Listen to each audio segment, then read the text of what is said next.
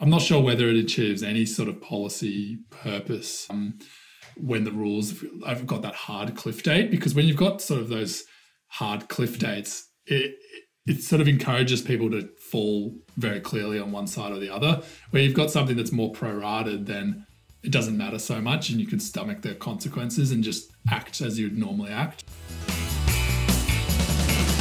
You are listening to Australia's tax news podcast, Tax Talks, the podcast for Australian tax professionals.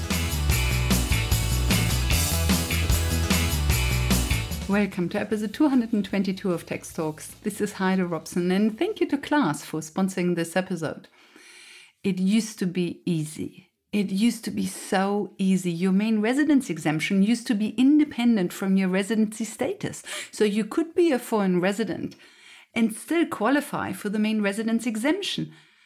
But all this has changed. On the 5th of December 2019, the Senate passed the dreaded and long fought against law that removed the main residence exemption for anybody who's a foreign resident on the date of exchange of contracts, with a short grandfathering window up to the 30th of June 2020 for properties held at budget night 2017, the 9th of May 2017.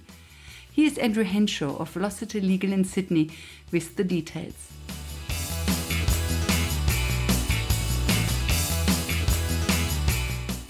This removal of exemption for foreign residents, it seems to cause a lot of angst, or I've heard quite a few commentators being quite vocal about it. You know, I remember I listened to a podcast with Robin Jacobson at TaxYak over the weekend, and she is one of the strong opponents of these changes. Yeah. Saying that it's unfair. And I think the criticism is that you basically lose the entire exemption, not just pro rata for the time you're overseas, you lose the entire exemption. It's a good point. I think part of the reason that this loss of the main residence exemption has been a little controversial is mainly due to the fact that there can be some unfairness. If people are not properly advised and don't properly work out their circumstances, then there can be some unfairness. And people like Robin have commented on this. Have you met Robin? Yeah, I've met really? Robin. Yeah, how do you know her? I've met her at CPA events. Oh, okay. Yeah. Have you also presented at CPA events? Or were you an attendee? We attended and sponsored, and really? John from our firm has presented at CPA events as well. Oh, okay. Yeah. But we know Robin. Yeah. Yep. So just to back up a little bit and give a bit of background about this main residence exemption and the proposed loss of the main residence exemption. This goes back a couple of years now, and it's starting to get sort of a life of its own through the length of time that's passed since these rules were originally proposed. So we go back all the way to May 9, 2017, so 2.5 years ago now. The government announced at budget night that they would deny the CGT main residence exemption for foreign residents, and they would do that with effect from budget night, so 7:30 p.m. on May 9, 2017. So any property that's acquired after that date, the announcement was that those properties would be, if you were a non-resident, you would not get the CGT main residence exemption. And does it apply to any property that is bought after the 9th of 2017, or is it any property that is sold after 9 May 2017? It's a bit of both. So they firstly said that any property acquired after that date wouldn't be exempt. And they said that if a property was acquired before that date, it would only be exempt if the property was sold by 30 June 2019. So under the rules announced, the measures announced, they said that any property that was not sold by 30 June 2019 would be not exempt from CGT under the main residence exemption if it was sold by a non-resident. That date has well passed. Yeah. So that was the initial proposal, and it wasn't really clear what would happen if people didn't sell by that date, other than, the rules said you wouldn't get the exemption, but it wasn't really clear on whether is it a cliff or is it a slope? Because with some of the other main residence exemption topics, as we've talked about in previous episodes, there's generally, if you don't get the full main residence exemption, it might not be at the end of the world because you get a partial exemption and, 90% of it will be exempt still. So you could swallow that. When they came out with the legislation, it became clear that it was a cliff. And if like an all or nothing. It was an all or nothing. And there was a rush for people affected by this change to sell property. And at least in the cases that I dealt with, that was people who were previously residents of Australia that previously occupied a property as their main residence. And now the property now they were a non-resident and they were either continuing to treat the property as their main residence under either the absence 6-year rule or the indefinite absence rule. Or it may not be exempt anymore, but they had previous periods of the property being exempt. So it's a bit of a rush for them to sell the property by 30 June 2019. But that rush would have cost them a lot of money because June 2019, the property market was still quite in a slump. It has picked up since then, but June 2019 was still quite a slump. Yeah. So and having to sell in a rush is never a good thing either. So they would have lost quite a bit of money just by being in a rush. Yeah, by being in a rush to sell by that date because of the loss of the tax. Yeah, and selling in June 2019. Yeah. So they needed to enter into a contract before that date. And you may know that there's the CGT withholding rules as well now. So they actually needed to get clearance certificates from the ATO, and you actually needed to do an application to the ATO to say that this property is actually I'm a non-resident of Australia, but this property is the main residence, so no CGT should be withheld, even though I'm a non-resident. So those things needed to be done, and contract needed to be entered into. So there are withholding rules for the CGT. Yeah, there's withholding rules now if the property's worth. There are withholding rules for GST. Yep. There are also withholding rules for CGT. Yep. And they apply if you cannot provide a clearance certificate. And you usually can't provide a clearance certificate if you're a non-resident, but you can actually get a variation as well. So in this case, with people who are selling before 30 June 19, you could apply to the ATO, get a clearance certificate so that no withholding tax applies. Now, 30 June 19 came and went, and we had no legislation. Legislation had been entered into Parliament, but it never passed. So we had the election, the bills lapsed, and nothing actually went through. And during that period, there was quite a lot of criticism of these rules being quite unfair and the whole cliff nature of the rules, which is the main... And people argued for a slope. Yeah, and to say, look, it's a bit unfair because it's all or nothing. You could have owned the property for 20 years, gone overseas for a year, and then suddenly you lose the exemption completely, which fairly justifiably can be fairly unfair. What we ended up getting was on the 23rd of October, the new bill was introduced, again proposing to limit the CGT main residence exemption for non-residents. Now, there's a few changes from what was originally proposed, but the main point is there's actually not a lot of changes from what's proposed, and there still is a lot of the unfairness. So it's still a cliff. To it. Yeah, so what they've said is because the legislation didn't get through before 30 June 19, we're going to give people a little bit longer. So now we've got until 30 June 2020 to sell properties and still get the full exemption. So long as a property was acquired before 9 May 2017, you would get the full exemption. But after that date, non-residents generally will not get the exemption. And there's only one exception to that. So there is one exception. So if you're a non-resident, you can still get the exemption if you've been absent from the property for less than 6 years, has to be less than 6 years, and also a life event has to happen to you. And they've introduced this concept called the life events test. And these are all fairly terrible events that you generally wouldn't want these events to happen to you anyway. They involve terminal illness of you or a spouse or a child, or a divorce or separation. So if you have been away from the property for less than 6 years and you're a non-resident and one of these events happens to you, then you can still get the main residence exemption in those circumstances. In all other scenarios, so if you've been overseas for more than 6 years or none of these terrible events happen to you, then you don't get the main residence exemption. The 6-year absence rule, does that only apply to residents for tax purposes? You can only apply the absence rule if you first lived in the property. Yes, but let's say they lived in the property for 20 years. Yep. They then went overseas. Yep. For 6 years, the capital gain is still exempt under the absence rule. Yep. And then after that, we have a problem. But what you are saying is the whole thing is wiped off the table once they become a foreign resident. The whole thing is wiped off the table. There's no, in your scenario, if they'd lived in Australia for 20 years, doesn't matter. The whole thing, if you're a non-resident and you don't fit in that niche box, then you don't get the CGT main residence exemption. So to take an even more extreme example, and it could be you lived in the property for 20 years and now you move overseas for a year and you sell the property while overseas as a non-resident, then you would not get the main residence exemption at all. So that means we will see a lot more court cases where people argue that they are a resident. At the moment, all court cases is about people arguing that they're not residents. Yeah. But I think this will now mean that we get more court cases where people argue that they are a resident. Yeah, correct. We've previously in a previous tax talk talked about residency quite a lot. And the point was that usually people are arguing that they're a non-resident, but this is one example where it's really important to work out actually when you were a resident and when you're not. And also if you were selling a property that was a main residence, you'd be arguing a lot more strongly that you were a resident. So you might eventually get a case where the taxpayer is arguing that they're a resident of Australia and the ATO is arguing that they're not a resident of Australia because of the main residence exemption.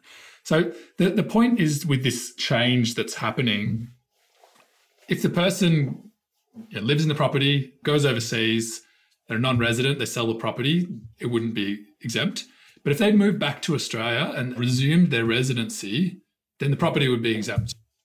In the cases of people who are well advised and know about this pitfall, then it's a lot easier to manage the potential cliff because it's a lot easier to avoid the cliff where you've got the right advice and say, hey, don't sell that property while you're a non-resident. Wait until you come back to Australia. You don't even need to live in the property again. You just need to move back to Australia. You could own a property in Melbourne and move to Broome and be a resident. The fact that you're not actually anywhere geographically near the property doesn't matter. It's just whether you're a resident of Australia for tax purposes. So if people are well advised, then more people are going to avoid that cliff. But it's the problem where you've got someone who has already entered into a contract and it's sort of too late. And that's the sort of unfair scenario where there's no recognition of prior service, essentially. But we now have until the 30th of June 2020 for people to sort this out. Yes. And then after the 30th of June 2020, people just have to move back and establish residency here, and then everything is fine. But of course, the problem is people are elderly, they are overseas, they're in a nursing home, they're just physically not able to move back to Australia and establish their residency. Yeah, and you're right. In some circumstances, there'll be people who cannot, for whatever circumstance, they can't actually, or they don't want to move back to Australia. And those changes that were put into the bill do somewhat recognise that, in that if you've been away for less than 6 years and you have certain bad events happening to you, they could change your plans completely. But it's not going to cover all scenarios. Yes. The 6-year rule you mentioned, Yep. that has nothing to do with the 6-year absence rule. It's just coincidence that both of them are 6 years. It has nothing to do with the rule in the sense that they're not tied at the hip, but they are, policy-wise, they're sort of related to each other to some extent, to say that it's a convenient period of time and it makes the rules a bit simpler rather than having to worry about another time period. People know the 6-year rule, as we've talked about previously, and you can apply it a little bit easier. If you leave Australia, you become a non-resident. Yep. And then within 6 years, you have a life event. And within the 6 years, you also sell. Yep. Then you can still claim the main residence exemption. Yep. But if you have a life event within 6 years, but then you sell outside of this 6-year period, then you don't get the exemption. Yeah, correct. Yep. And the same, of course, also if you have the life event after 6 years, then you don't it qualify doesn't for the matter. carve-out either. Once you get outside of 6 years, the only way to get it tax-free is to move back to Australia. You've got to meet both of those tests. Yes. They have also put in changes, as we talked about previously, deceased estates. They've had to make sort of consequential changes to deceased estates as well, so that if you've owned a property, if you die and you're a non-resident and the property passes to your estate, there's a recognition that it may not be fully exempt from CGT as well. So it's a tricky area, and it's making the main residence exemption even more complex in the situation of non-residents. It also makes things a bit more significant on when someone is a resident or a non-resident. And it may also, people may use it as a planning opportunity as well, that if they're going to go overseas, they might want to sell their property beforehand, or they might want to transfer it to a family member or something like that, so they could potentially preserve that. I have one scenario where a client who's a husband and wife, and the husband's a non-resident for tax purposes, but the wife is a resident for tax purposes, and we're actually... How does that work? Well, some people have unique scenarios where usually it's sort of home is where the heart is, but this is a bit different. But actually suggested the property be transferred from the husband to the wife because that person is a non-resident, and they've got until 30 June 2020 to deal with that. So yeah, some planning opportunities there as well. What's the policy intent? Is the policy intent to collect more tax, or is the policy intent to encourage older people to sell their houses? When the government introduced these changes, they said that the policy intent was to make housing more affordable. Hence, to encourage sales. Well, I'm not sure whether it's to encourage sales. I mean, maybe that was a stated policy intention, but I think it was to, if I'm being honest, I think it was just to close down a way of getting property exempt and limiting the main residence exemption to increase tax revenue. Because I can't see, I mean... You can think of those examples, those extreme examples where someone goes away, they just need to come back to Australia, they don't have to live in the property again, you still get the exemption. It's hard to reconcile those sort of situations with that stated policy intention. Yes.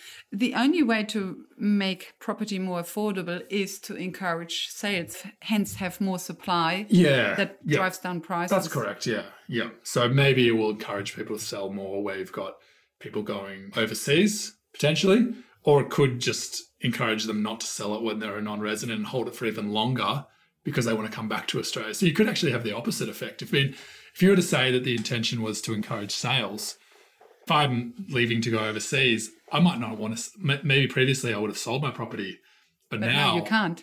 Maybe I don't want to sell my property because it won't be exempt. So, I mean, I might know that in 10 years' time when I come back to Australia, then in that case, it doesn't encourage sales at all. It actually encourages people to hold the property for longer. So I'm not sure whether it achieves any sort of policy purpose when the rules have got that hard cliff date, because when you've got sort of those hard cliff dates, it sort of encourages people to fall very clearly on one side or the other. Where you've got something that's more prorated, then it doesn't matter so much and you can stomach the consequences and just act as you'd normally act. But yeah, that's just my thoughts on it. It would be interesting to know whether the ATO has data that lots of properties stand empty where the owners are living overseas. I would say that they'd be able to get that data pretty easily, because if there's not any schedule returned for that property on the income and on the property, then they'll be able to know that it's been applied in that way. Maybe the issue is apartments.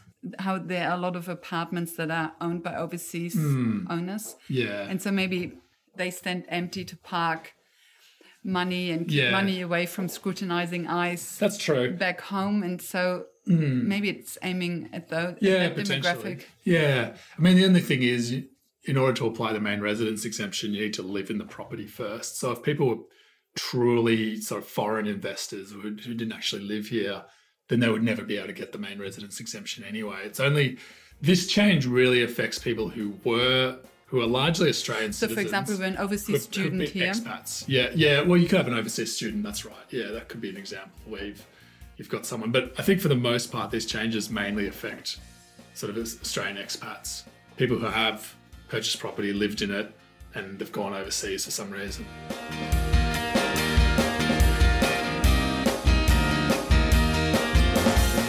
Welcome back.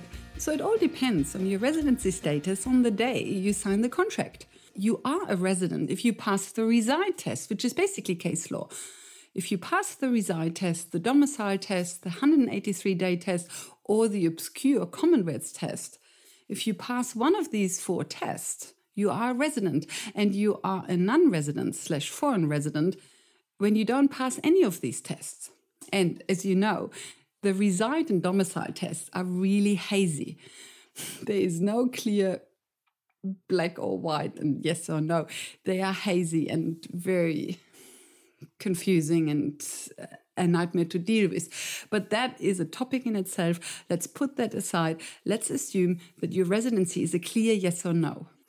So on the day you sign the contract, you step in front of two doors. Imagine those, side by side. One is green with a large sign that says main residency exemption, yes. And the other one is red and says in big letters, no exemption. Very black and white, or to be more precise, very green and red, yes or no. If you are a resident, you go through the green door, the yes door, and voila, behind the green door, there is the main residency exemption waiting for you for the time you lived in the house. But what about the time you are away? That depends on what happens to the house while you are away, whether you rent it out or you don't. Anytime you leave it empty, so not producing income, the indefinite absence rule kicks in and you can continue to treat the property as your main residence. No CGT for the time it is empty.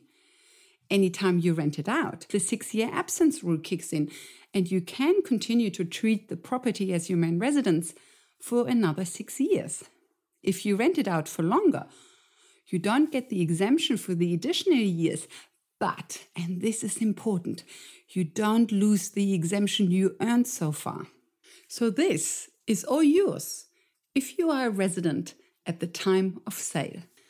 But if you are a foreign resident on the day you sell, you go through the red door, the no door, and there is nothing behind that door. No main residence exemption, no indefinite absence rule, and certainly no 6-year absence rule. You are an excluded foreign resident. You pay CGT on the full capital gain, no matter how long you lived in the house before you left. There is some grandfathering for people who sell before the 30th of June 2020, but let's put that aside for now, because I'm worried that these grandfathering rules might confuse you. So let's just assume that it's the 1st of July 2020 and the grandfathering rules are done and dusted. And now there is just this one rule that if you are a foreign resident, then you don't get any main residence exemption. But there is one exception, and this exception is called the 6-year life event rule. If within the first 6 years of leaving, a life event happens to you or your spouse, and a life event is terminal illness, death, divorce, losing a child, really bad things. If one of those life events happens to you during the first 6 years after you become a foreign resident and you sell during those 6 years, then you turn around, you go back out of the red door and you go through the green door and you get everything back. Main residence exemption, 6-year absence rule, and the indefinite absence rule. You get everything back that you would have had if you were a resident. But you can't plan a life event. You definitely don't want a life event happening to you. So the moral of the story is, when you plan to move overseas to become a foreign resident, either sell before you go or wait with selling until you come back. But now let's look at estates. What happens when a main resident goes into an estate? The same rules apply. It all depends on the residency status of the deceased at the time of death. If they are resident at the time of death, the estate goes through the green door. If they are an excluded foreign resident on the day they die, they go through the red door. And if the deceased passes the 6-year life event rule, maybe their death is the life event. If they pass the 6-year life event rule, then the estate goes back through the green door. So that was the main residence exemption for foreign residents.